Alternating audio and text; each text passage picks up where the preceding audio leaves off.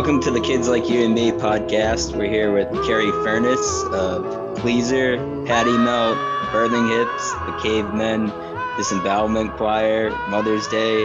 Did I forget any? Actually, new solo project happening under Carolyn, my real name. Oh, okay. Excellent. All right. Perfect. Sweet. Well, tell us a little bit about that. Welcome to the pod. Oh, thank you so much. Yeah. Thank you so much for having me. I'm so psyched to do anything Kids Like You and Me related. You guys are awesome. I love the shows. I love the taste. I love the writing. I obviously love the music that both of you make. And I miss it a lot. Actually, I have had this isn't Food Masters, but I have had like a Little League World Series stuck in my head for a lot of this pandemic for some reason. I just love that song so much. It wouldn't strike me as a catchy song, but I'm humbled. It's terrifying. I love it so much. Anyway, yeah.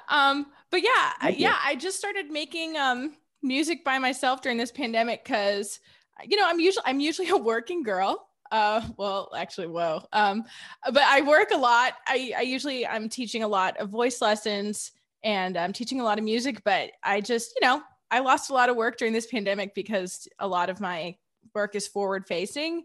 So I really just, for the first time in my life, like had time and also like the ability to isolate, to make music by myself, which I've never done before. I've usually like written music for bands or, you know, I like don't really play instruments that well. Like I can play piano pretty well, like bass pretty okay, but you know, never enough for me to like accompany myself and feel good about that. So wow. I just, I got into like recording on a Tascam Porta studio and like arranging stuff in Ableton and stuff. So yeah, that's what I've been working on. It's like very synthesizer heavy and like drum machines and stuff.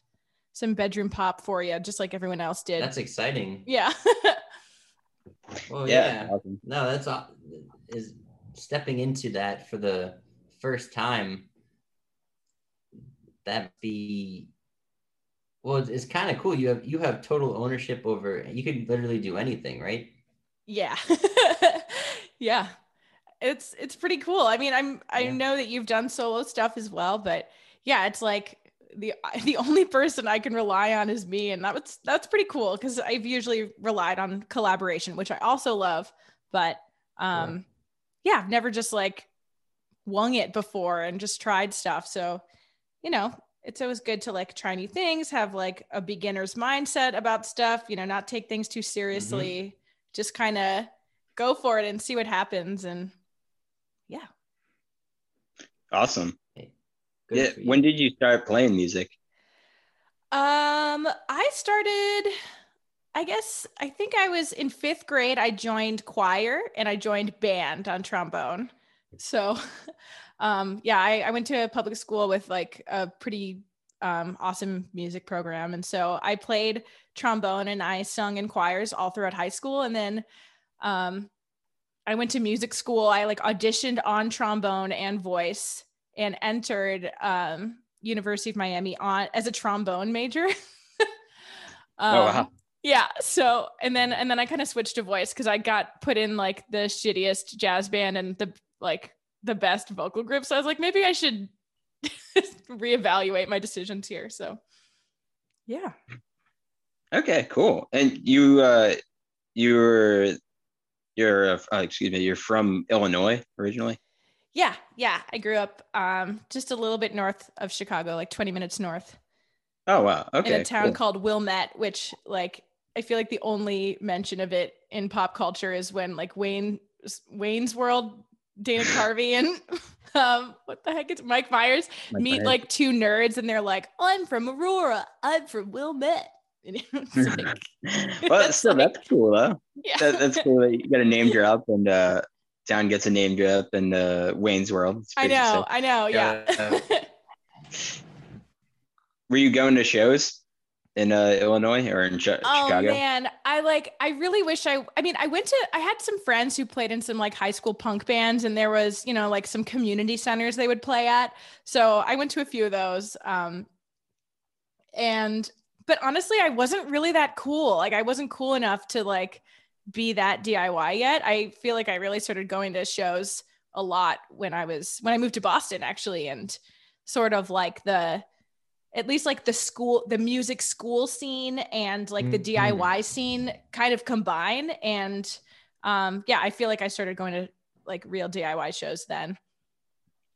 Nice. Yeah, that's interesting. We were wondering about that because it did seem like, at least in Boston, I mean, this probably goes back years, but the connection between the music school and the underground, interesting connection. Yeah. I think it's super cool. The first basement show I went to was, I was a huge fan of Ava Luna coming in to Boston. For some reason, I knew about them when I was in college, just because I was like such a little Pitchfork baby. Like I loved Pitchfork indie bands a lot, like Grizzly Bear and like Dirty Projectors. I was like super into that stuff. I mean, I still like that stuff now, but I definitely have gone way deeper, I think. But that's where I started. And you can't just be cool and like listening to cool noise like straight out of the womb. You kind of have to grow into it. Right. So yeah. So I went to this cool show. Ava Luna played in a basement in JP, like kind of by Jackson Square. I think it was called like something like about the space or moon or something. I don't remember. Do you guys know? Trying to think. You know what year it was? JP? Yeah, it was 2014, Jackson Square, like right on Neverland? No. I don't know why that would be like the moon or whatever, but I don't know. I have no freaking idea. It's funny. Yeah, that sounds like a good era. Oh yeah. Uh-huh. Yeah. Palehound played that show. Krill played that show. It was but it was in a tiny little basement. Yeah. Jeez. Who else? Celestial Shore. Okay. Yeah, this all sounds like very much of that time, and it also sounds like sounds like a pretty big show too. Yeah.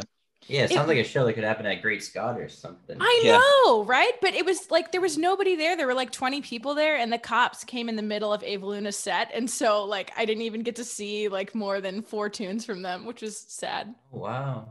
But, wow. Yeah. Damn. Yeah. It's funny, like you were saying with the indie stuff. I feel like one thing that because it's like for at times I kind of like I'm like indie or whatever kind of but even though like a lot of us get into stuff from that, I really do think that a lot of not its sole value, but a lot of that kind of like some of those bigger stuff like you mentioned Pitchfork, that it could be a gateway to like more underground stuff like you were saying.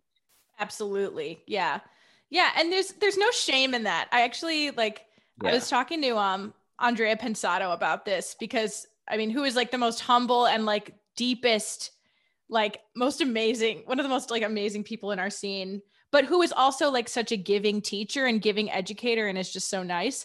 And I remember talking to her being like, I mean, I didn't really get into this kind of music until like recently. She's like, nobody did. That's the greatest thing. Like you always, you aren't born with that taste. And I was like, like we're not cool. We weren't cool back then. So. Yeah, no, exactly. I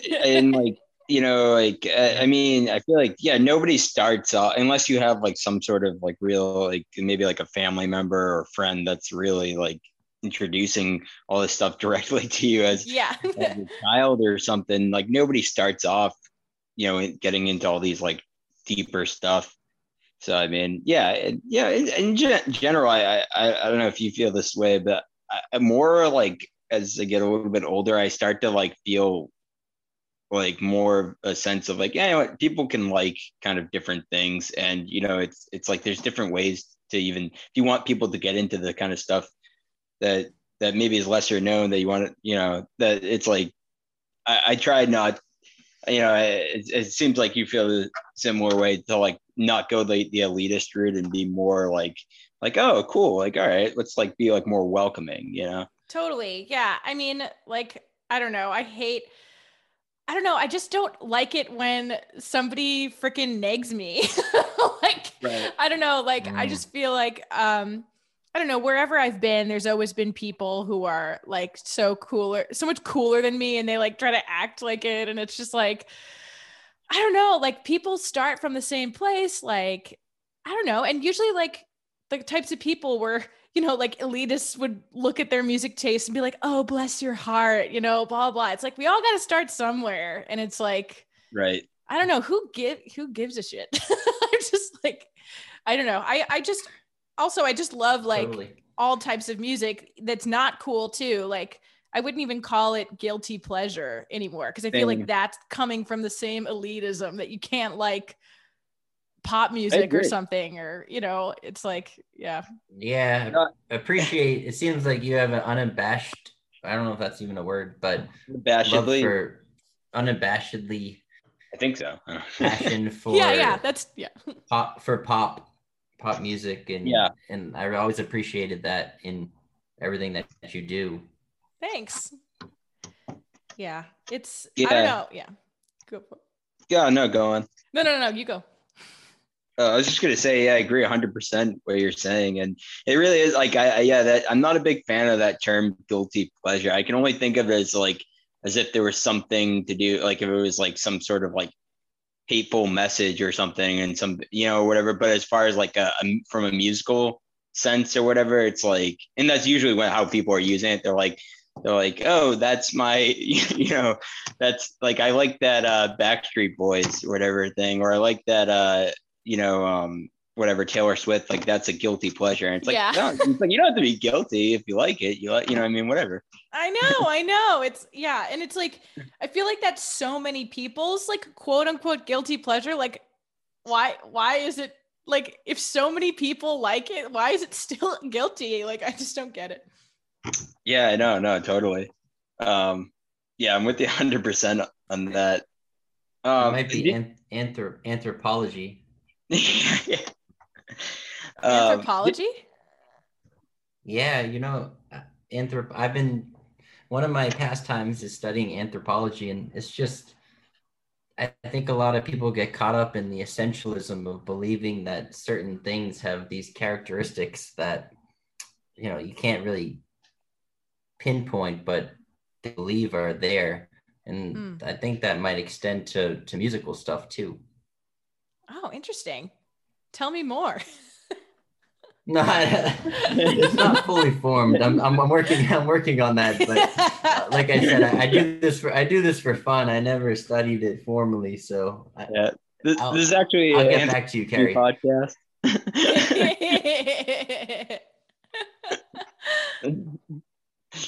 We just do music on the side, just for fun. It's all anthropology. Anthropology, amazing. All anthropology. Anthropology shows. I thought you were talking about like the clothing company, like Anthropologie, like, you know, like the hippie aesthetic. Well, there are no guilty pleasures, so yeah. I was just like, definitely. Oh. I was like, yes, people who shop at Anthropologie love Taylor Swift. It's all okay. It's all making sense now. Yeah. So we were speaking of that. You went to music school at New England Conservatory. I was wondering sort of like if that had any sort of connection with the kind of like your involvement in the local music scene, as far as like, were you developing that sort of interest, or, you know, from the music school in addition to, like, say, that Ava Luna show, or were they separate? Sometimes they were separate, but sometimes they really came together. Like, I don't know. So I mean, when I went to University of Miami, for my undergrad, I was like studying jazz, like straight on jazz, but I always loved like weirder rock, or like, and I really was into like free jazz, like Ornette Coleman and like all those, like Albert Ayler, like all those heads. Oh, nice. But like nobody at UM liked that stuff. And also I was living in Miami, had no idea what, like, I had never heard of International Noise Conference. Like, I just was so lost. Right. And upset with like, I don't know, just the community was like kind of a bummer sometimes. Like they just weren't that open-minded about stuff like that. But then when I went to NEC because like everybody there, I mean, there's obviously like normies that go to NEC, but like a lot of people are really like have really out there taste in music and are super like into free jazz and also noise and also like, you know, no wave, like, you know, where jazz and rock meet. And so, yeah, like, I feel like, you know, once I got into like a more forgiving community where people like were really listening to stuff that I really enjoyed. And like, I was able to make that stuff with people and not just feel alone. Like that, you know, I was, and sort of like also going to these basement shows and like, you know, not seeing a single person I knew. And like, I don't know, it was sort of funny. I sort of like started, well, I am all over the place, but you know, hearing about bands like Gorilla Toss, who were like, you know, the noise and the NEC and sort of like being drawn towards that. And also like a lot of the shows that were going on at the Midway Cafe that like Conrad and Katie McShane would host. Hell yeah. Yeah. And like a lot of like, you know, there'd be people from NEC doing in weird bands, but there'd also be like other local faves sort of there. And so, you know, once I like developed a repertoire of like people who I really, really liked, then, you know, it just all went down from there. Like, you know, being invited to Facebook events and going to shows. And it just sort of like became a habit. Cool. Yeah. I mean, I mean, for a lot of this stuff, I mean, Glenn and I, especially, it's like, we're always like curious because it's like, especially I've found even with this podcast, it's like, you're like putting together all these different pieces and everyone kind of has a different experience. But at the same time, there's also like a shared experience too. Mm-hmm. Like you mentioned, like the stuff at the Midway, and I think we may have gone to like one or two of those, but I think it was also kind of like a little bit out of our, like, I don't know if it was totally on our radar, but like we knew Conrad, but we knew like Conrad and stuff like that. So it's just interesting hearing all these different things because you just realize how much is going on, you know? Yeah, there's a lot of stuff going on. Yeah. And like, you know, I mean, the NEC folk, like, I feel like they kind of stop at JP a little bit. And like, you know, but when like the local people, like the local bands that had nothing to do with NEC would like, you know, they'd play the Midway, but then they'd play, you know, Grandma's House or Black Lodge or places like that, or O'Brien's. You know, I feel like that's kind of where I like stopped with the music school people and like started meeting a lot of people on my own and sort of like, because I feel like like people who live in JP, like especially if they don't have a car, like they don't want to go to Austin. It's so far. So that's a really good point. I hadn't really thought of that. Yeah, it's like it's segregated like that with the school and the non-school peeps. And, you know, I didn't really like that. I kind of wish they would come together a little more, but more for me. So, do you remember when we first met? I don't know if we met all at the same time or whatnot, but okay, I definitely have this memory of going to the Black Lodge for show, and Glenn played with the Cavemen, and I just remember you like you were just going ham. Like you had the guitar and you were like shoving it up to the ceiling, like shoving the guitar like up. And I was like, that's amazing. That's so sick. And then Chris, I think I met you like as I was talking to Glenn about like how awesome I thought that was. And then I think I can't remember what show that was. Like, that's right. I think that was the infamous one at Grandma's House, was it? No, so I think the one you're referencing, Carrie, it was Black Lodge. Yeah, the one you're referencing was January 30th, 2016. And it was the Cavemen, Birthing Hips, Candy Miami, Steam Tractor, and Johnny and the Food Masters at the Black Lodge. Yes, this is an epic show, but I actually am wondering whether I saw the Cavemen before that because I met Peter. I met Peter, and then that's when Peter. Oh no! I met Travis at a show in November. Oh, snap. I know. I'm at a show in November with Neutral Fixation 2 with Jackie, the most amazing front person ever. I don't know what Jackie's last name is. But it was that and like, oh man, I'm forgetting all the bands. So in 2015. Yeah. So I met Travis there, and then Travis booked us for the January 30th gig. Oh, wow. Okay. Yeah. And then, but that's I don't know. I feel like I saw the Cavemen before that, or I don't know if maybe that was my first exposure to the Cavemen. I'm not sure. I remember that conversation with you. I remember talking about, I remember you were really excited. I was like, oh, wow, someone actually appreciated these shenanigans. It was, I appreciated that was them wild. So much. It was the best. It was like, that was like great, like, part of the show, I remember, and with like the Cavemen. But I was gonna say there were a couple of shows that where Glenn was in the Cavemen that was at Grandma's house. There was one in December and there was one in September, and there may have been some other ones too where but I know, Glenn, you were playing with them at those shows, so it's possible could have been before that January 30th one. Yeah. Huh. I am it is a blur, but yeah, it's a lot of shows. It's a lot of shows. So that was 5 years ago. Was that the Infamous show?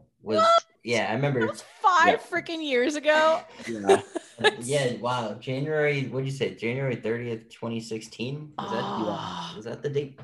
Yeah. Damn. You know, I remember it too, because I remember it was really like packed too, and I remember Birthing Hips playing, and I thought it sounded awesome, but I was like way in the back. It was just packed in there, and I couldn't see anything, but I remember it sounding awesome. Oh, cool.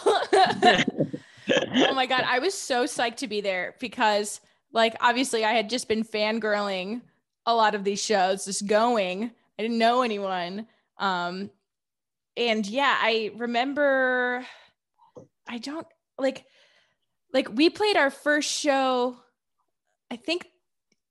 Oh, no. We played our first show like almost a year before that, but then it was like summer break, which is really funny. A really funny like pause for a band, summer break, like because everybody's in college. And then we like kind of formed again. We played that November show at Out of the Blue 2 with Neutral Fixation. And then Travis asked us to play a show at Charlie's with Candy Miami, I think in December, and then that January show. But I'd also met Pete somehow. I can't remember. I think I actually just started talking to Pete when I went by myself to a Grandma's house show. And I was like, because I don't know, I feel like I'm from the Midwest, and Boston just seems so icy in comparison. Like people are so unapproachable sometimes. Yeah, true. And I'm like, blah, blah, blah, blah, blah. And like, I just remember Peter, like, and I actually having like a back and forth. And I was like, wow, this is great. A back and forth. Yeah, no, thank you for injecting some of that Midwest enthusiasm. Yeah, absolutely. Noteworthy at the time compared to a lot of people, for sure. You're just very, enthusiastic. Yeah, it's a bit much. Yeah, totally. Much appreciated. Thank you. I know you guys love the Midwest too, so I don't feel patronized. I feel like you guys wish you were in the Midwest. Or am I wrong? Yeah. I just know you love like the Memphis scene and the Madison scene and stuff. Oh, sure. Exactly. Yeah. All that shit. Yeah, that's so true. Yeah, and I think it's true that like people sometimes in Boston can be a little like unapproachable, and like sometimes it's like it's like, oh, okay, they're still a little shy or whatever once you get to know them or whatever, and then there's times where people are like, all right, sometimes they're just that's just how they are. Oh well, you got to crack them. Yeah, totally.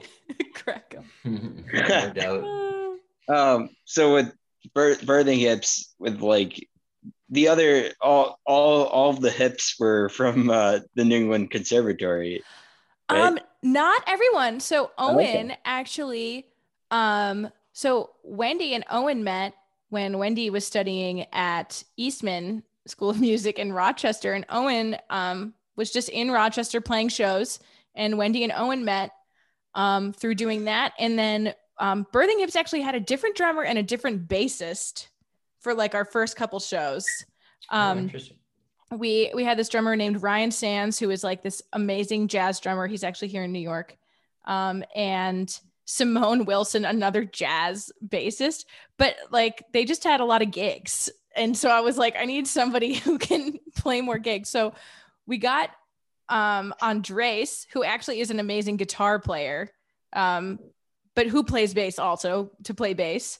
And then Owen decided to move to Boston basically because they were just like sick of Rochester. They wanted to change and they wanted to hang with Wendy. And so they literally just came up and Wendy was like, how do you feel about Owen being our new drummer? And I'm like, hell yes. So so Owen was not an NEC person, but they are a Rochester transplant. Actually, they're in New York too. I've seen them and I played a few shows with them a few times since moving here. But so three quarters NEC. Okay, cool. Yeah, I wasn't sure. I guess I just jumped to that conclusion, or maybe I heard wrong. But all right. So I got 3/4 of them. Yes, right. Exactly. Okay, cool. Yeah. And then let's see. I think it's funny. I think, and then like throughout 2016, I really feel like I saw a lot of Birthing Hips shows. We were playing like every week. It seemed like it. It was a little wild. It was a little much because also it's like we play the same songs every week. But it honestly is a testament to how that kind of works. If you really want to insert yourself into a scene and like you just play every show that somebody asks you to play. Yeah, totally. Yeah, in hindsight, I'd probably play less shows, but it was still really fun. Yeah, I mean, totally. Like you said, it's definitely a good way for like a band to just, you just start seeing the name, just over and over again. And then you see them on good bills, and then it's a good way to meet other bands and everything. And exactly. Just a lot of great times. I'm thinking of a lot of shit like Grandma's House. I remember seeing y'all at like the Banana Hammock. And oh my goodness, that was so fun. That was my only Alberta, right? I believe so. Yeah. Oh, that was so sick. It was in July, and it was really nice. I remember it was like a really beautiful night. Yeah. And that was my only time I think I'd ever been there at that house, which is cool. That it was just so unique. What a unique crew. Yeah. It was really mind blowing. I hadn't seen anything like that, really. Yeah. Cool. Awesome. Well, it was like we discussed, it was, sort of the meeting of the more noise sort of avant-garde stuff with, the New England Conservatory pop, and real like technique and the sort of like it's pop sensibilities. Yeah. Do you find at all like the sort of like is there any sort of like big distinction between like the academic side, say, of music versus sort of more like the underground kind of DIY stuff? Oh, you mean like just in general? Like I guess like just with like I mean, I guess in general, yeah. It's a broad question because you could compositionally speaking. Yeah. Like the actual arrangements and stuff. Yeah, I mean, I would have had a different answer for you if I was just coming straight out of University of Miami, where everybody has like charts and stuff, like actual like sheet music for people to read and stuff. Actually, what's weird about Birthing Hips is like when I first started writing songs for Birthing Hips, like I actually had sheet music. Interesting. For the people, like before we started writing together, because a lot of the songs, at least the first album, pretty much the entire album, I like brought in sheet music for people to read, but it was kind of vague. You know, it wasn't like parts. It didn't have like people's parts written down. It was like the melody and like chords that I think would sound good. But honestly, like I am not a huge, I'm not very knowledgeable. I mean, I am knowledgeable about harmony, but I'm not like one of those like wizards, like harmony wizards. Like I'm not like a pianist or a guitarist or anything. Like, so like I would be like, yo, you guys can change this if it just sounds weird. Cause basically it would just be like from this chord to this chord to this chord to this chord. And it would just, I mean, I wanted it to sound like weird on purpose, but like if people had better ideas, I was definitely open-minded about it. But yeah, it started out with just like sheet music, and but obviously it wasn't, you know, just me. It wasn't all me and my music. It was like everybody's interpretation of like what that could be, and like everybody had a huge say in what their part was going to be. Like I kind of like to keep it vague in a group setting, because then, you know, then you're not like controlling everything. You're like letting people do what they do. Which is why I think it worked so well, because like, you know, you obviously have like Wendy, like a harmony wizard, Andres, who just fucking goes for it and just starts playing just random amazing shit. And like Owen just was like brought it to like a whole new level with like their drumming and the beats, because they're like totally a punk, old school punk drummer, like through and through.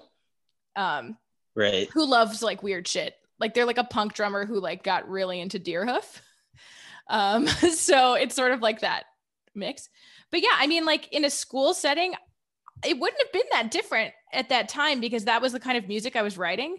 And I mean, the ensembles would be different. Like if I were writing for a jazz group, actually, no, that's not true. I like brought in some weird shit to them too. It kind of, so it like, it depends on the setting. Like if I'm in a strictly jazz group, it would be different. But like, if I was just writing my own music, it would be that same thing. I bring in a vague idea. I bring in the lyrics, I bring in a melody and some chords, and whatever that ensemble turns it into. Like if they're a jazz group, it'll probably sound jazzy. If they're a rock group, it'll sound rocky. If it's like a free jazz, like totally weirdo thing, it'll sound really wild, or like, you know, but if I brought it into like some really stiff, like I don't know, math jazz people who are like really uptight, then they would play it in a different way. I don't know. So it's like, that's funny. Yeah.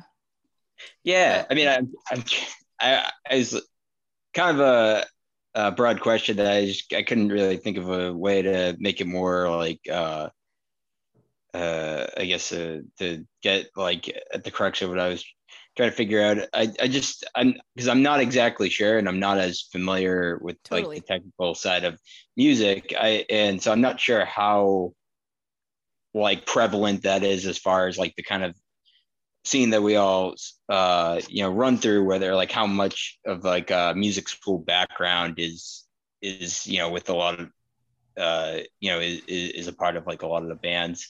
So it's just kind of sort of like intrigued where like I guess where those two worlds sort of collide. Yeah, totally.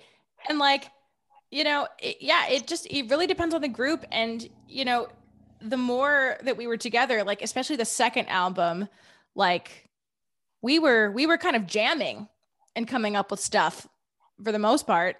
There's a few like through composed songs on the album, like the last of our most recent one, like A Wish, I wrote that and they played it, but everything else was like a total collaboration between everybody. Yeah. And I guess in music, it would be the same if you were in like an ensemble at school. Like usually you're playing like some other person's music and they like give you the sheet music, but that's what's kind of cool about like jazz and stuff is, I mean, some people like write out the exact parts for like the drums or the exact rhythms they want the drums to play, or the exact bass line, or the exact, you know, like the exact chords in the order of the voicing, which basically just means like, you know, what order of notes are they playing on the piano to make an F chord or whatever, like, because there's like a million possibilities. So people just like, there's some control freaks out there, but then there's some people who just kind of like write vague shit and let the ensemble do the work. So it's sort of like there's a lot of different ways you could look at it. Okay, cool. It was like what struck me was the ability to change things up so quickly. I think that's what really, I just love that so much. And I think, I know that I personally I don't really have the headspace to do that kind of thing. So I think that's why it blew my mind so much. Just, it all seemed to fit, and you were all, but the changes were just so rapid and just so fun. Cool. I don't know what that's called. Yeah. Does that have a name? Like changing like genres, or changing like time feels, or changing like everything sections. Any sort of immediate change in a song, because outside of the typical what you would think of a song. Yeah, I mean, what's funny is like, it isn't that heady, because usually the song would have like, in the order of things would have already been thought out usually, but it would just be like, how long?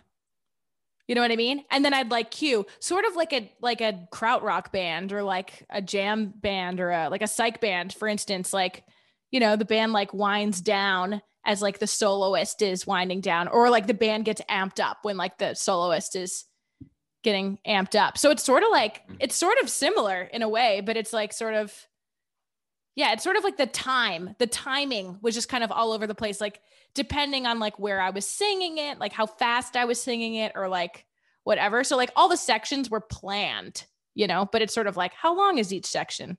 Yeah. Kind of this similar with like psych. That's awesome. Yeah. Mm-hmm. Yeah. Yeah, definitely. Yeah, no, I know what you mean, Glenn. It definitely is a big part for me, especially of what, makes that, or made that band really special, is just sometimes there's just quick like changes, or just from like even like emotionally what's happening in the music. Yeah, I mean, a lot of that, like, it's funny, a lot of NEC bands like really do that a lot, like sort of like the quick change. And I think that's like hugely inspired by like John Zorn, Naked City. Have you guys listened to that? I know the name, but I'm not familiar with it. No. Yeah, like John Zorn. I mean, I'm not like the hugest fan of John Zorn, but like he did do really cool stuff for improvising. Like he wrote all these like little music games that you can play with people, and like a little improv comes out of it. And there's sort of like instructions, like when you make this gesture, I do this, or like when you cue me, we go into this, or like we can play two sounds at the same time, but they can never groove with each other. There's sort of like these instructions, like, and he has like hundreds of these little games that you can play with people, and just to like make stuff happen. And I don't know, I find that that's really fun because it's totally open-ended. I mean, for the most part. Is that a part of the curriculum? That for some teachers, yeah, for some teachers, yeah, it's there's this one game called hockey where I think 3 people have to be making 3 completely different sounds, but they can only, oh God, I don't even know. I have to read it, but it's like there's these 3 people making like 3 very distinct sounds, and they can never be playing at the same time, or they have to be making like, I don't know, they have to be sliding up and down in a certain way. Like it's like these instructions. He has all these games. So I feel like that is hugely why we were just switching all over the place. Is like, it was almost like a game, like how can we fuck shit up? So yeah, Naked City's like that. It's just like, it goes from like surf rock to like cowboy music to like punk music to like metal. It's really weird, but it's cool.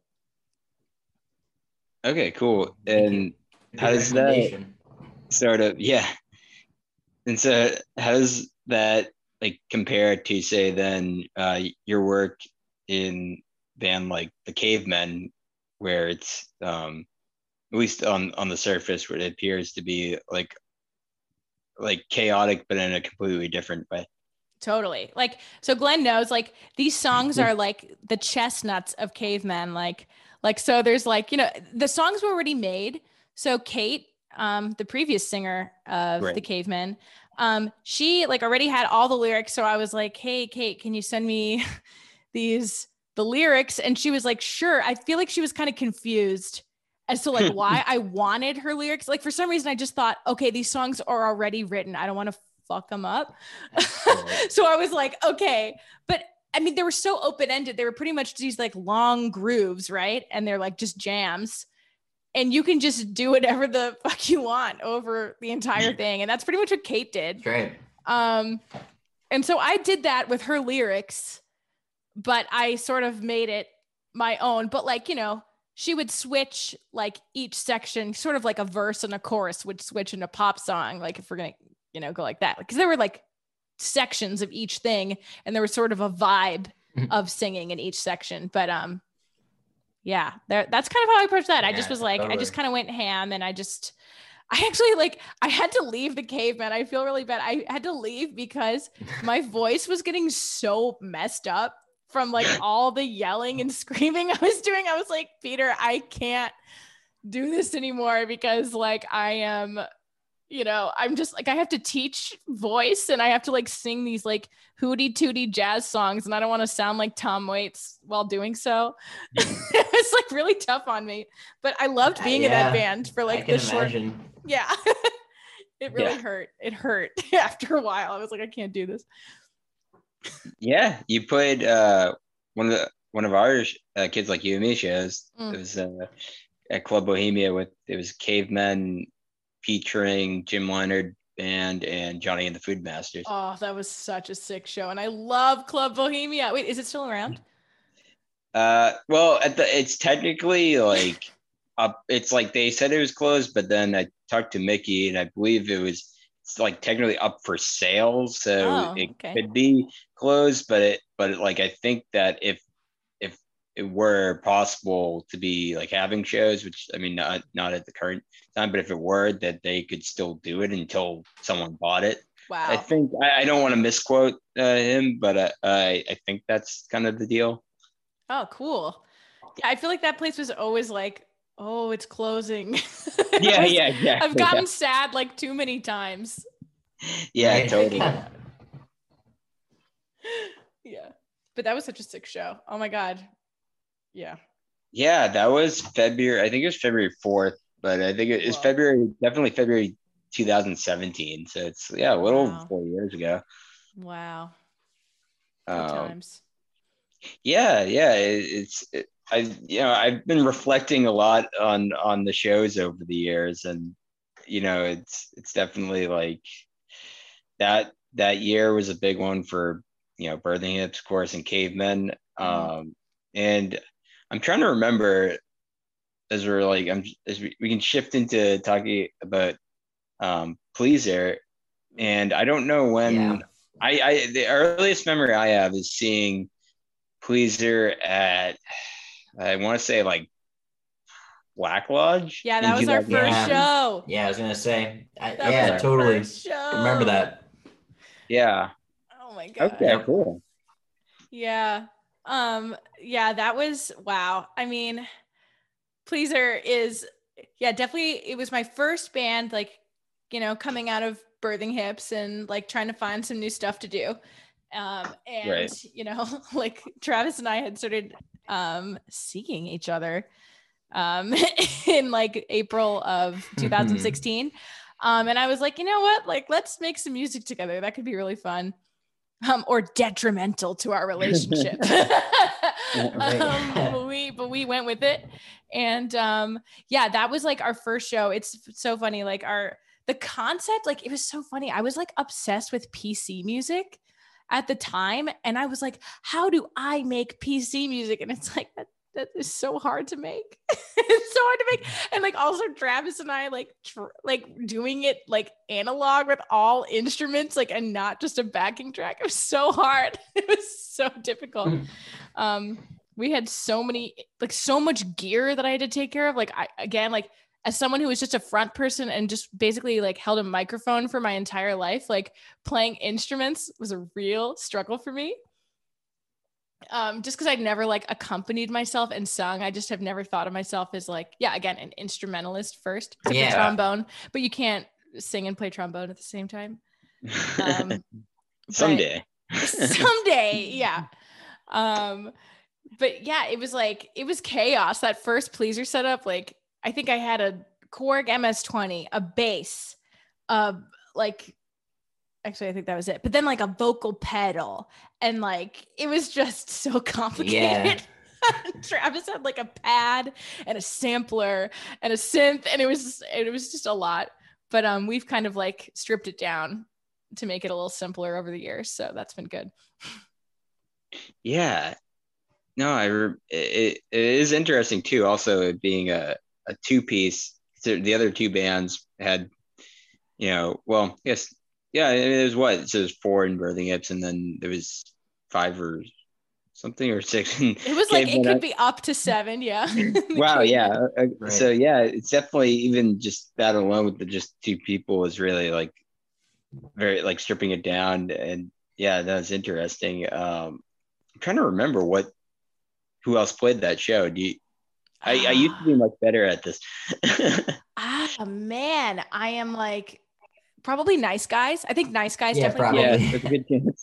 I think Nice Guys asked us to play, which was so nice of them. What else? I think maybe Black Beach. Yeah, that could be it. Sounds kind of right? Sounds right. Yeah, I'm gonna look through the archives and find this up. We also played this hilarious show at the Black Lodge, like that I'm getting it kind of confused with, that we played it. We opened a show for 3 touring bands from New York. Oh, wow. It was like, what was that band? It's that band that's like always fighting on stage and it's really awkward. Try to remember what they're called. Is it a local band? What? Were they from around here? No, they were all New York. They were all New York. I gotcha. They were. Who do you think it was, Glenn? Never mind. Never mind. But they're a really cool post-punk band, like super. I know. I'm cool. trying to think. Because there was a band. Remember. There's a band I remember seeing in 2014 that was. I think I found it. Was it Nice Guy? February. Does this sound February right? 8th. February 9th. I could be. I have February 9th, Nice Guys tour kickoff, Love Strangers Julep Pleaser at Black Lodge. Yes, there we go. Yes, there we freaking go. That was 2018? That was 2018, yeah. Wow. Whoa, feels like years ago. Oh my gosh. I mean, it was, but was at least a few, yeah. Oh, wow. Yeah, that was great. Yeah, and then Travis, like, again, his like signature double, triple duty. Yeah, right, of course. Yeah. Wow. That was a scary show, but everybody was really nice. And I think we did pretty well for our first set. It was like, we had so much gear, but like we figured it out.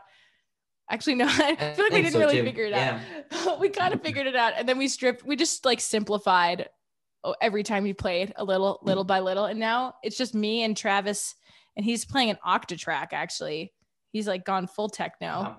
And I'm probably gonna sing and play some synths because I'm better at piano now. But it's like, that was a fun show though. Wow. So when did you move to New York? We moved in September of 2019. So right before shit hit the fan. Yeah. I was like, Glenn is jumping before I. Yeah. I'm sorry. I don't mean to jump ahead. Yeah. Hold on. Well, yeah.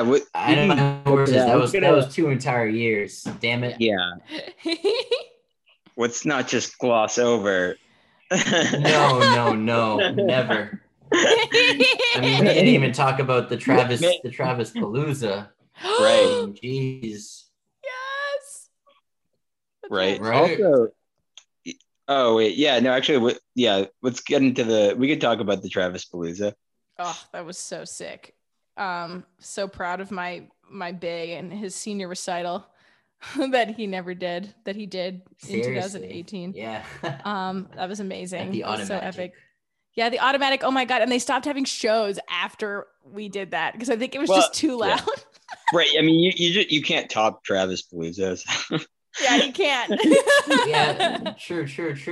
So they just said, nope. Yeah, it was a wild show. Oh, heavy hitters all around. Lyra, Zoe, two of my favorite ladies in the scene. Both doing great things right now. Their music is so sick. So, yeah. Yeah, totally. I'm looking for that one too. We have a calendar on the Kids Like You and Me page from like just all the past shows. So I'm like looking. Really?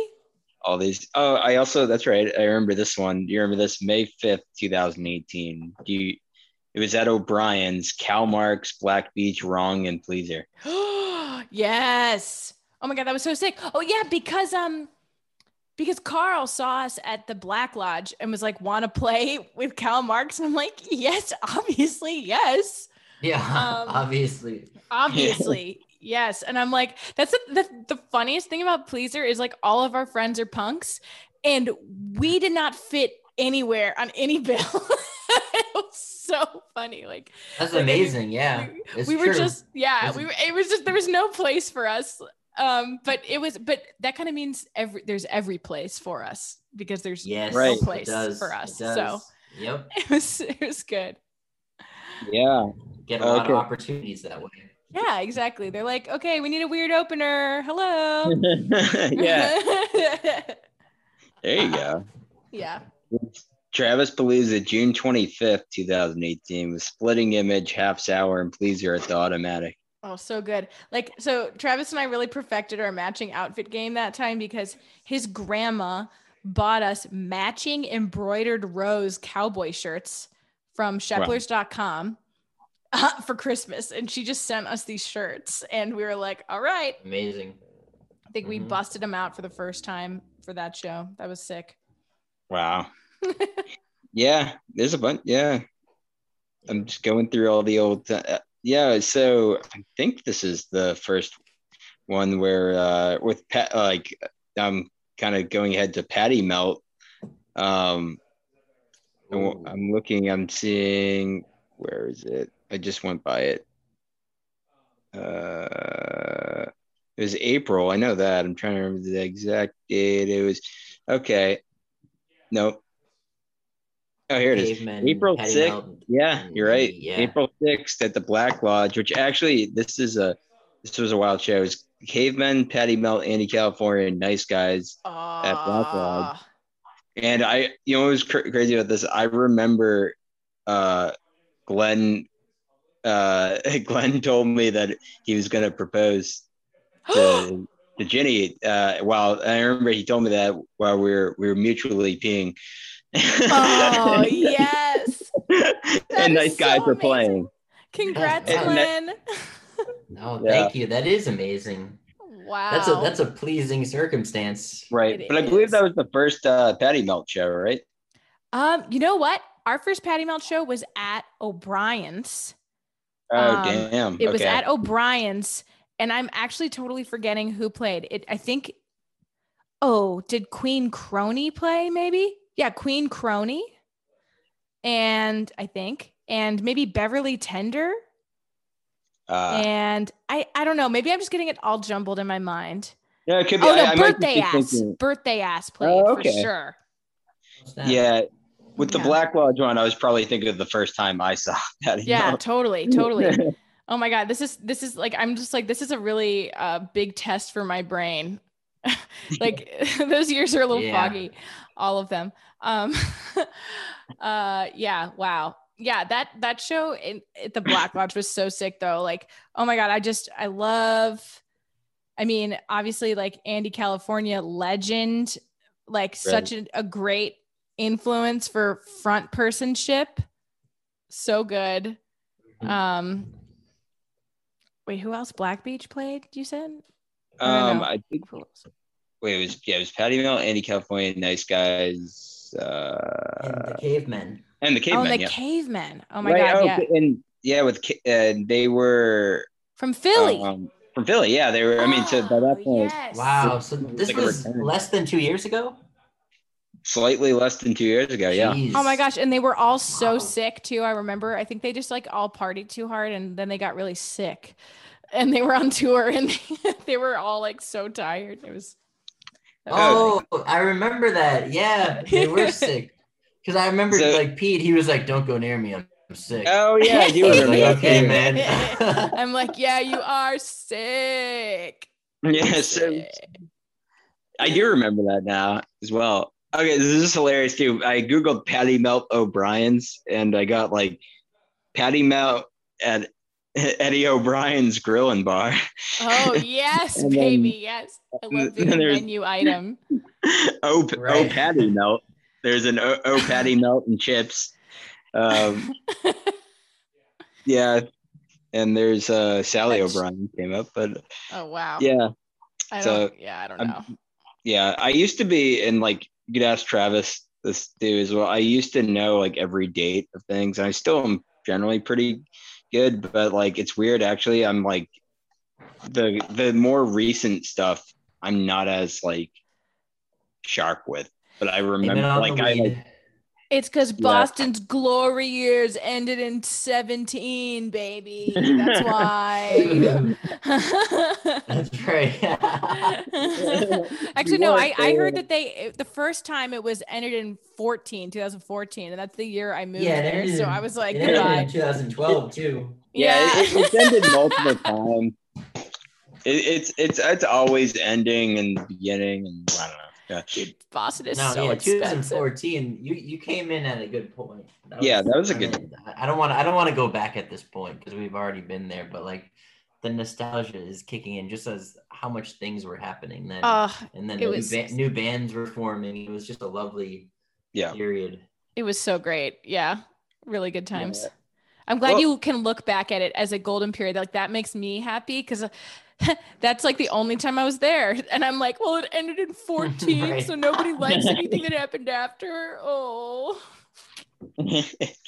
yeah, I feel like there's always. I mean, the thing is, it's like there are like there were a lot of cool bands, even like in the like say like 2012 or something. But it's like you could always go back to like any point in time where it's like we're all either too young or too old for something, right? Yes. I forget who said that to me, but someone said that to me, and I was like, "Yeah, I mean that's true." Because I was like, "Oh man, I missed this thing or whatever," and it's like I think like too, like when post pandemic, I feel like optimistic that when it's safe to do so, that there's going to be some really interesting things happening that people are going to be really thirsty for shows. Totally. Yeah. I mean, also, it's just so funny that you say like that I'm too young, too old. Like I'm feeling old. I think I've aged like 10 years since this all started. Past year? Yeah, I think I have. I think I'm an old maid now. Oh boy. Oh snap. Yeah, I think you're younger. I'm pretty sure. I think you're younger than both of us. So we're really old bastards. We're in our 30s. Yeah. Oh man, I just turned 29. Okay. Yeah. Oh, what an age! I forget that age. I didn't do much during it. So. Yeah. So that I was gonna say before you got to New York, where I think Glenn was going before, I wanted to talk. There was the Lily Pad farewell show. Oh my God! Which was epic. What? Patty Melt and am I drawing a blank? And Splitting Image. Splitting Image, of course. And who else? I looked this up earlier, and now I'm forgetting it. Patty Melt, Splitting Image. It was a sick lineup. It was one of the sicker lineups. Patty Melt, Splitting Image. I don't know. Was it Jim? No. I think we wanted Jim to play, but he was in Splitting Image also, and he was like, no. Oh, right. I'm gonna try to look this. All right, I gotta go back. I should know this. And I did look this up. Was it Love Strangers or was that different? I think it was a non-Travis band, actually. No, maybe it was Love Strangers. Oh, you're right. Actually, it was Love Strangers. I just looked it up. Oh, amazing! Was it just three band? Yeah. Yep. Okay. Yeah. Typical of the lily pad. Typical lily pad. Sure. That's what I have. I have listed here August 30th, 2019, Patty Melt EP release show, Splitting Image and Love Strangers at the Lily Pad. Wow. That is sick. I mean, yeah, that was an amazing show. Like, okay, I got to tell you guys though. I mean, that was an amazing show. Like, it was a nuts time for me because like obviously it was our literal last day in Boston also. Right. And like literally the next morning we had to get up at 6:00 and get the U-Haul from Quincy, from Watertown. So like that was a thing. And also, you know, like obviously we partied into the night because it was our last night in Boston and you know, that's sad and stuff. Yeah, it was, that was a show. It was crazy because it was the first show that I had two of my students, high school students, who came to the show from Wellesley High School in Wellesley, Massachusetts. And I was like, am I literally going to beep and boop around on the stage for these high school boys? I was like, like, I think one of my biggest fears, because, you know, I'm such a freak, you know this, I'm such a freak. And I'm also a teacher. And that's a huge, like, inner conflict for me. Right. Like, I'm just always trying to figure out, like, what can I say online? What can I do? Like, how can I dress? You know, all this stuff. Also, like, I have a young face. So, like, a lot of high schoolers think I'm not even that much older than them, which is really frustrating when you're trying to, like, assert, you know, academic dominance over them. And it's confusing. Anyway, like I had two of my, one of my amazing students who ended up actually majoring in musical theater. He was there and I was like, oh my God, you're going to see Patty Melt. You're in for a wild ride. That was so fun. Patty Melt was such a fun band because obviously we had Andres getting to be his shining star on guitar, because he is like an absolute guitar hero, an absolute legend. He's in Birthday Ass too. Sure. I don't know if you guys have heard Birthday Ass. Yeah, totally. He is so good. Yeah. He is just like the most amazing and like frantic and creative and imaginative. One of the most like imaginative musicians I know, who also like is hilarious. Like a lot of his playing is like really funny. Like, because he's funny and he just incorporates that, which is so sick. He's just so amazing. So obviously we get that. Obviously we get Powerhouse Travie on drums, drum set, not just like electronic drums a la Pleaser. It's my first time playing with Travis on drums, which is cool. And then like amazing guy Steve Vellante from Rosie and the Roses, master of a bass six, which is like one of my favorite sounds in the world. Love those spaghetti Western licks, you know, obviously I just love the bass six. So yeah, I mean, that was such a fun band to be in, but that was so short-lived because we just like moved to New York. And then we actually played a few shows in New York before the pandemic. I had my friend Will join us on double-necked guitar and bass six. To replace Steve, because Andres moved to New York too, so you know we could keep like some sort of stuff going. But yeah, anyway, the pandemic happened. Like we were supposed to open for Tradici Bhatti at Baby's All Right in April, and then that just got like big show. Steamrolled, baby. But anyway, that's what happened to everybody's hopes and dreams. So I don't feel alone. I actually like would be happy never playing a show again. Actually, that's not true, but you know what I mean? I love not playing shows right now. It's so great. Well, you know, it's funny. It's like, it's weird. I have, at least I'm thinking even more as like sort of like a fan, you know, in general, of like going out to shows where I, on one hand, am like craving them so much. On the other hand, I'm like enjoying the sort of quarantine life. I don't know how you feel. I love it. Like, cause I am such a FOMO monster. Like I'm always like, oh, what am I missing? And like, you know, but I, you know, I'm an extrovert, but I do really well by myself too. And like just having time to myself. Sure.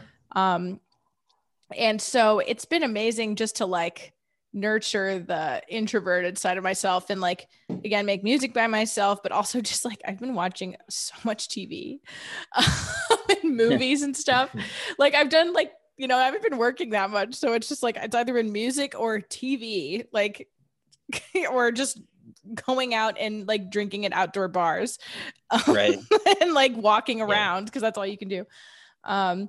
But yeah, I've been loving it just because I don't know. I feel like when Travis and I first moved to New York, I think we were out every single night, like almost every single night for like basically from September until March, because we were so psyched about being in the city. Like, you know, there were so many shows going on. Like, there's so much amazing food here that's cheap and amazing. Like, I don't know. I'm a huge foodie. I kind of hate that term, foodie, because I just kind of hate it, but I do love food a lot. So yeah, it's weird. I actually don't like that term either, but and it's funny with like the food masters. Some members would be like the foodies, and I'm like, I hate when it's referred to as that. Food masters. It's just that kind of nerd speak that you're just like, I do not want to be associated with that. I'm cooler than a foodie. I'm a I don't even want to say like connoisseur. It's okay. It's funny. I'm the same way too, where like I'll say like, you know, I'll be like, I hate when people say game changer, but then I'll be like, yeah, it was a really big game changer for us when we started doing like the record label. I don't know. I mean, I don't even think I would say that, but I'm just kind of saying like, and then I'm like, damn it, why did I say that?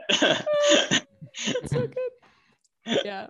But yeah, anyway, we were out like every night doing something, and you know, New York like has happy hour, Boston does not. It's, I don't know, it was like it was in our face. Yeah, it's just, you know, it's like, I don't know, okay, I hate to say this because I'm gonna just be that New York person or whatever, but living where I live in New York, it is so much cheaper than Boston. Everything is like so much less expensive, like bars, groceries, my rent, that's great, is cheaper. Like it doesn't make any sense. What part of New York, if you don't mind? I'm in Ridgewood. Inquiring. Have you guys been to Ridgewood? It's in Queens, but Queens, it's next to Queens. Yeah. Oh, I love Queens. We used to go to Queens all the time. Really? Fun. Not for fun, but at this place called the Queens Motor Inn. Oh yeah, it's infamously like a terrible. There. It's on Queens. Yeah, it used to be on. I don't think it's there, but it was on Queens Boulevard. Oh wow. And rather than like, you know, we would see shows in Brooklyn and sometimes Manhattan, I think, but we would always stay at this Queens Motor Inn. Just lovely little $100 a night establishment, probably less or something. I thought you guys were going to be paying by the hour. Yeah. So if you like do like if you looked up like the Yelp reviews, which we never did or anything, but like, you know, now I did like more recently, and it was like people were like, there are bed bugs and there are all these horrible things and like drugs and you know, all different sort of shenanigans going on, that to the point that like we mentioned it, I think, to someone that was from Queens, and they were like, wait, you were just going there just to like stay there? Like Oh my God, though, I can relate to that though. Like I don't want to, especially if I'm only sleeping in a room, I want to pay for a place where I just sleep, and then I want to get the heck out of there, you know, like. Yeah, no big deal. Right. Yeah, exactly. Oh my God. Yeah. But I love Queens. I don't know what we were talking about. Oh yeah. We were talking about the Boston show, but I don't have to go back there. No. Oh yeah. Well, I mean, yeah, New York City, it is like a wild place. And, you know, I'm jealous. It sounds like, you know, we're still having a great time there.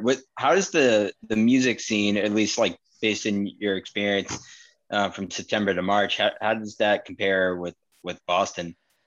Obviously, like Boston, definitely more of a community, like one community, you know what I mean? Like, I mean, there's like different communities, obviously, but there's fewer, and you kind of see like the same people around. I mean, that's kind of true for New York too, because everyone is sort of like in their own insular communities, but there's like thousands of them. You know what I mean? Like they could overlap, but they might not.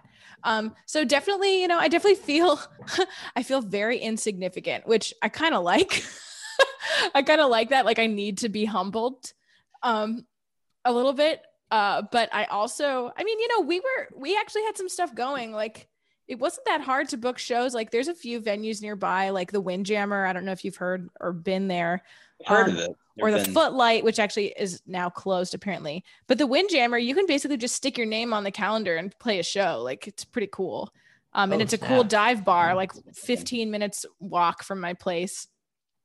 And so, there were like little things like that. There were like little things like that. But obviously, then there's like the big venues, like, Baby's All Right and all that stuff, which we only got asked to do that because a member of Patty Melt is also in Tradici Bocce. So definitely some, what do you call that? Help. Yeah, just some connects there. But like, it was, it was like, it was, it was getting good. It was getting smaller. I was definitely meeting people, but yeah, then everything kind of shut down. So I feel like, some of those, I've kept some of those like new friends and connections, but it's a very introverted time. So, but I have hope that it'll get a little better and maybe people will be, cause a lot of people left too. Like a lot of yups were like, oh my God, I cannot handle this dirty city anymore. And they're like moving to the Hudson Valley or Maine or something, let's go to the Adirondacks. Yeah. Or yeah. So like, I don't know. I know a few people who like got the heck out of here. But we stayed, we definitely thought of getting the heck out of here, but we're like, I like our place, So I was just like, what, not everyone can just get up and leave their life. Like not everyone just gets to work remotely, and like live that life. So we stayed because I had a job. So, yeah, but I'm looking forward to it reopening. Like, a lot of venues have closed, but I don't know. I'm sure there's like a lot of trust fund venues that'll be okay. And hopefully I have wondered that. I mean, I hope the best, of course. I have wondered though, that like, how some of these places have survived. I'm so glad that they have, and I hope that they do. So, I mean, yeah, but I'm like, damn, all right, well, hey, whatever works. I mean, I hope like, they stay, because it sucks that it's bummer the ones that have closed, even pre-COVID. Yeah, I mean, Boston.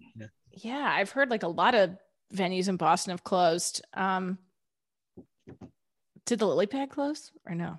Or O'Brien's? I haven't heard anything about Lily Pad. I don't think so. I don't think so. But okay, that's good. I was wondering, do you think maybe they could do this in New York too? Venues that are open, once there becomes a safe period, I don't know when that will be, but say if there's a safe period, if they just have local bands play, like these big venues, because everyone's going to be thirsty for shows. So say Pleaser plays or your solo project, whatever, you play just because you're there, but not many people know about it. But I think everyone wants to hear live music. So if they supported the actual, instead of booking these touring bands from wherever, start with just the local stuff on these big stages. Mm-hmm.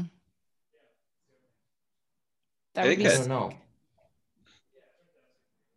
Yeah, I don't know. Like it could be a pipe dream, but I don't know.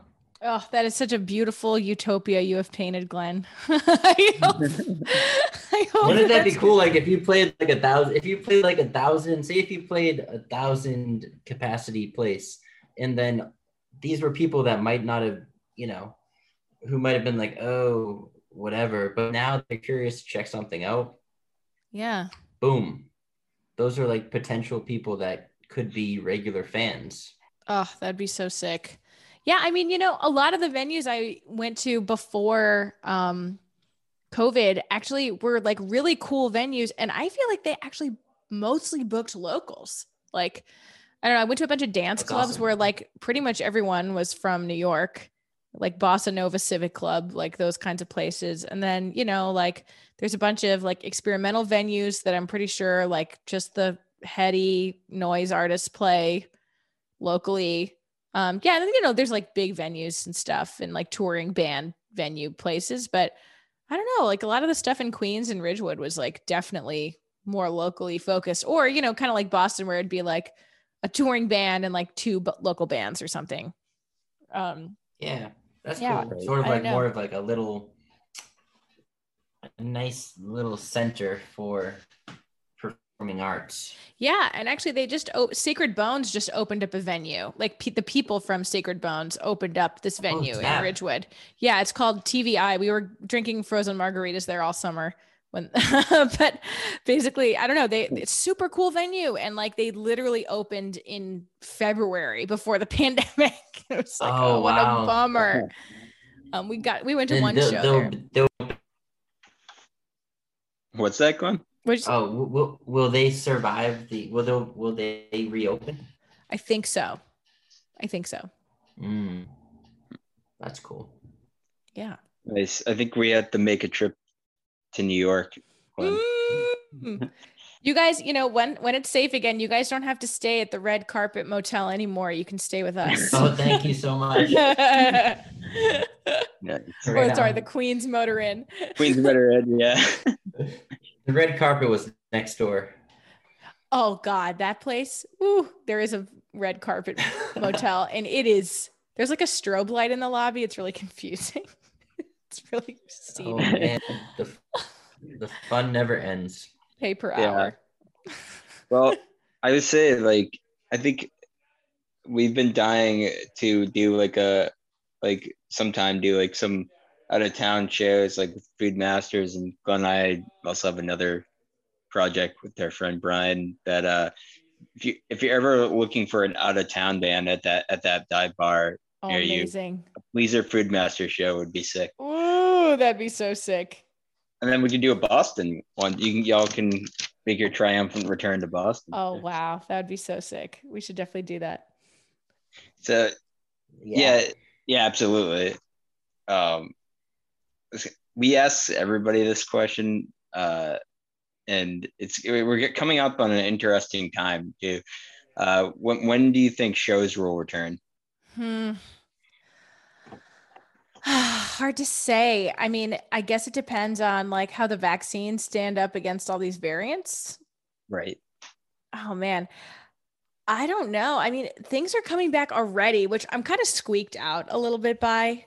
Yeah. Honestly, like, oh yeah, you're going to open a 50% capacity show like now? Okay, bold choice. Bold. Yeah, they're doing like 35% in New York, I think, in a few weeks, which I think is bad. Yeah. But I don't know. It's like, it's so hard to tell. It's sort of like, I'm the type of person that lives so much in the present that like anytime something like this is happening, I'm like, it's just gonna happen forever. I don't see another reality. I'm just like, I don't know when. I don't know. Hopefully a year. Hopefully. Yeah. Probably earlier though. I've said I've kind of jumped back and forth between summer and fall for a while now, but also a big thing is if people can do stuff outdoors, that makes a big difference. Oh yeah, totally. But indoor stuff, I'm optimistic that I've heard some people say summer. I think that's probably too soon, but like depending on how well the vaccines sort of roll out. But I feel like fall. Well, it's funny. I just saw something. I was telling Glenn shortly before we recorded. I saw it was like Dinosaur Jr. at House of Blues, November 27th. What? Yeah, and I was like, huh, that seemed like sort of like Yeah, interesting. Yeah. Are you guys have you been poked and prodded? Vaccinated? No, not yet. It's funny. Some of my family has though. Oh, that's good. No, whenever we can, we'll run to it. Have you? I have. I qualified under the teachers. Okay. Oh, right. Yeah, that makes sense. Yeah. Uh-huh. Yeah. So that is a godsend. But yeah, but yep, both shots. Moderna. I'm still going to be careful though, because Travi isn't vaccinated yet. So I want to make sure he gets his vaccine before we go on any jaunts. Right. That's good. It's smart. Yeah. Yeah. We actually had the virus like a year ago, pretty much exactly a year ago. We had the virus. We got it early. I lost my taste and smell. I know this because I was trying to recreate North Shore Beach pizza in our house. And I couldn't taste the sauce and I had a lot of garlic in it. I know. I couldn't taste the pizza. It just was a texture. It was really weird. Did you regain the taste? Yes, I did. That's all that happened though. Travis felt like trash for like an entire day, just really sore, but we got really mild versions. We got really lucky. Yeah. Okay. Yeah. For sure. Yeah. Well, I'm glad to hear that you're safe and that it wasn't too bad. Thanks. Yeah, of course. So before we wrap it up, do you want to talk about the latest Pleaser? Sure. So actually, Travis and I have just been like making a lot of stuff during quarantine. We moved into his mom's house for like a few months after like our bout of COVID passed and we quarantined and stuff. We like spent the summer in Massachusetts. And we made a lot of music in his mom's basement while we were there. And yeah, we made a few tracks. I think what's going to happen is we're going to release a single like really soon. Like we're going to make a little video for it. It's like a disco cowboy track. It actually already came out on a compilation that Olivia WB posted. It already came out, but like I feel like not a lot of people saw that. So we're just going to make a video for it and pretend it like that didn't happen. That's awesome. Yeah. And then, we've been making music together. Like we bought this Tascam Porta Studio and we've been like hanging out together and like doing this thing where we're like, okay, we got to write and finish a song and record a song into the Tascam in 1 hour. And whatever we do is what the song is going to be. It was sort of like improv comedy where you have to be like, yes, and, Love that. Yeah, it was really fun. Again, like trying to get to this beginner's mindset again, because like music has caused so much anxiety in my life, especially as an adult. I'm just like, oh, you're just like always like, oh, should I still be making music? No, music is so hard. But it's like not such a baby whining about it. Anyway, I've just been trying to have more fun is what I'm trying to say. So, we've been doing that and like making some Pleaser stuff with that. And like Travis is like a little synth boy now. And he has like, he's bought like a couple of Eurorack modules with his stimulus checks. Yes. Yeah, we're just going to like, we're going to make some music. We've been making it. And then I don't know, we'll figure out about a release, but we'll definitely release that cowboy single and video very soon. So yeah. Okay, cool. Yeah, definitely keep an eye out. Yeah, and Travis just finished mixing my album today, and so he's gonna master it over the next couple of weeks, and then we'll figure out what to do from there. So that is incoming as well. So yeah. Hell yeah. Okay, cool. All right, so we got new Pleaser and new Carrie solo. Yes. Carolyn. I think that's what I'm gonna be. How do you spell that now? Carolyn. This is my full name. And nice. Actually the name of my inner saboteur. Like I don't know. Oh yeah. Like every time I'm like feeling down, I'm like, just shut up, Carolyn. You're not Carrie. I have a question. Yeah. A quick lightning round. It's just well, okay. I was wondering, what are your thoughts on Lana Del Rey? I love her. But I also think that she's I love her too. Oh my God, I love her. Dude, actually, Travis and I went to go see her play at the TD Garden. No. We That's went awesome. I know. Damn it. I know it was before Norman fucking Rockwell came out, which was like even better than the album before, that. But still alive? Norman Rockwell? No, I don't think so. I mean, that's just what it's called. Oh, okay. The album is called Norman fucking Rockwell. Oh, okay. Because Lana Del Rey, dude, I love how freaking sleazy the lyrics are. Like, and so like, I don't know. I can't even begin to dissect her. Okay. I don't understand her at all. But I'm glad she's here. That's cool. I had to ask you that. I felt like we had a kinship over her. Oh my God, yes. Yeah. Not that anyone would be able to tell that I really love her, but I don't think anyone would be able to, but who knows? You know who else? Travis told me that Doug Tuttle also really likes Lana Del Rey, which I'm like, yes, get the DIY heads into Lana Del Rey. Yeah. Yes. Lana Del Rey Club. Yeah. You all can start. It's such a trashy music. I mean, like, I wouldn't even call it my guilty pleasure. It is a pure pleasure, but I think her lyrics are so funny sometimes. Like, I'm just like, oh my God. But it's also, it's making fun of the hipster, making fun of I just don't know what side she's on. You know what I mean? I don't know if she's in on it. I don't know if she's in on it or if I kind of relate to that with my own lyrics. Like, I want people to ask, like, is she in on this? Like, does she know what she's even saying right now? I kind of want that. Yeah. That's kind of the draw is that, at one point it's like, because I like to sometimes go and look up like song meanings or see line by line what each line means.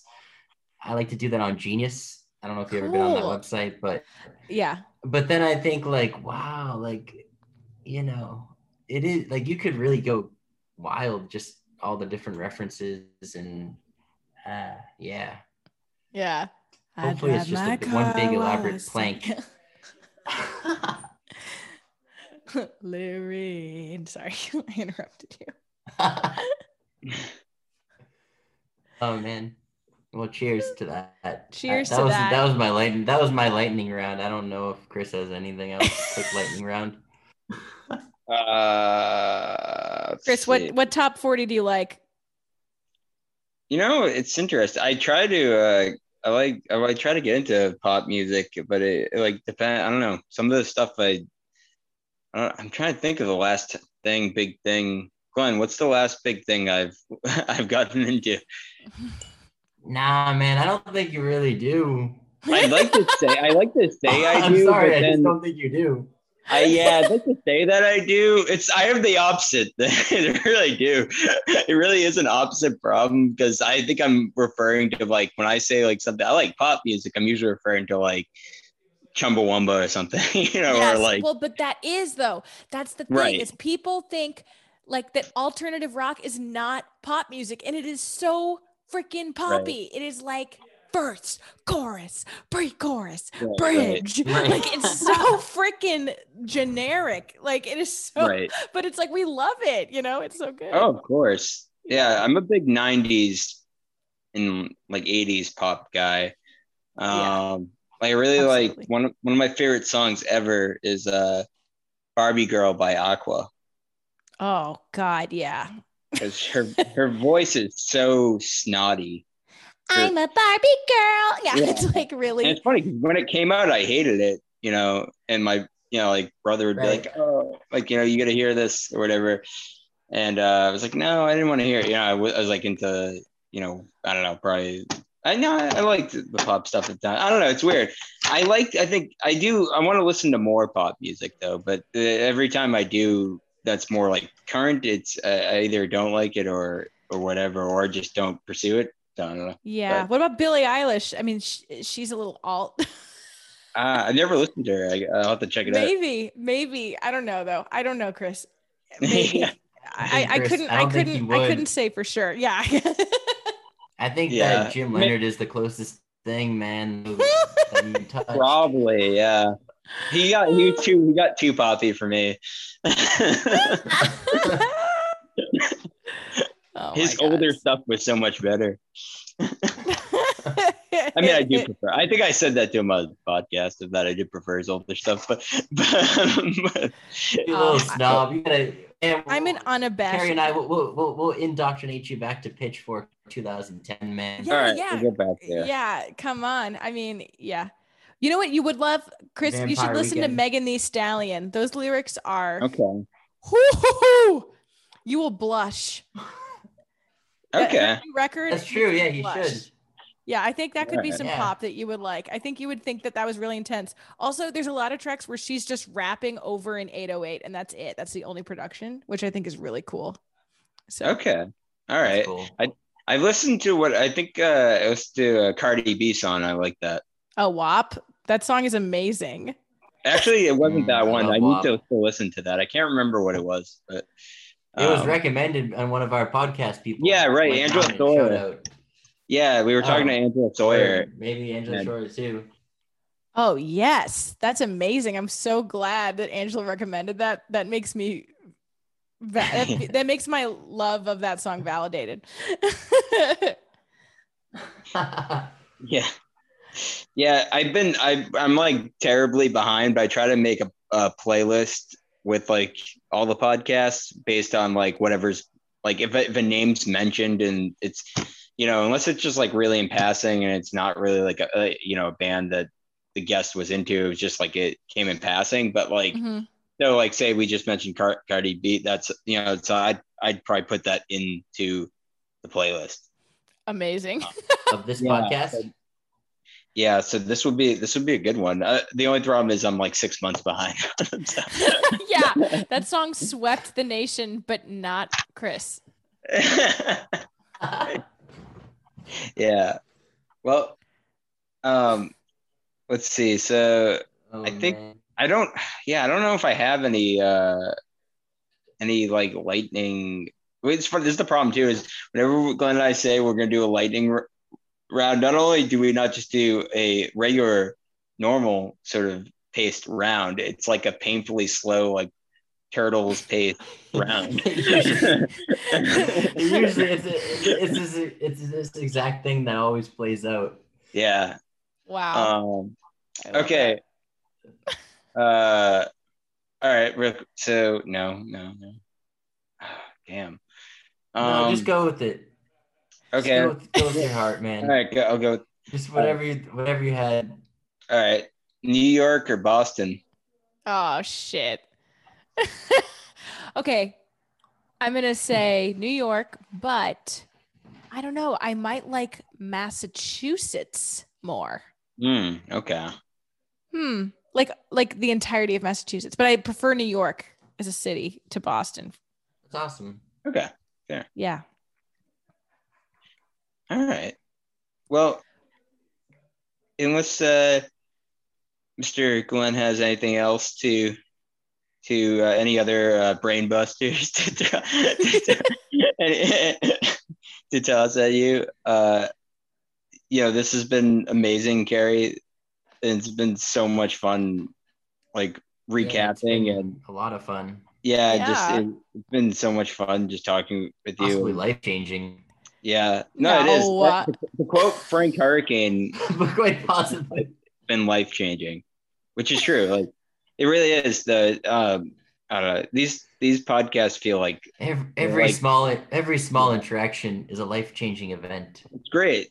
Yeah. No, it oddly feels like, for me at least, it feels like therapy.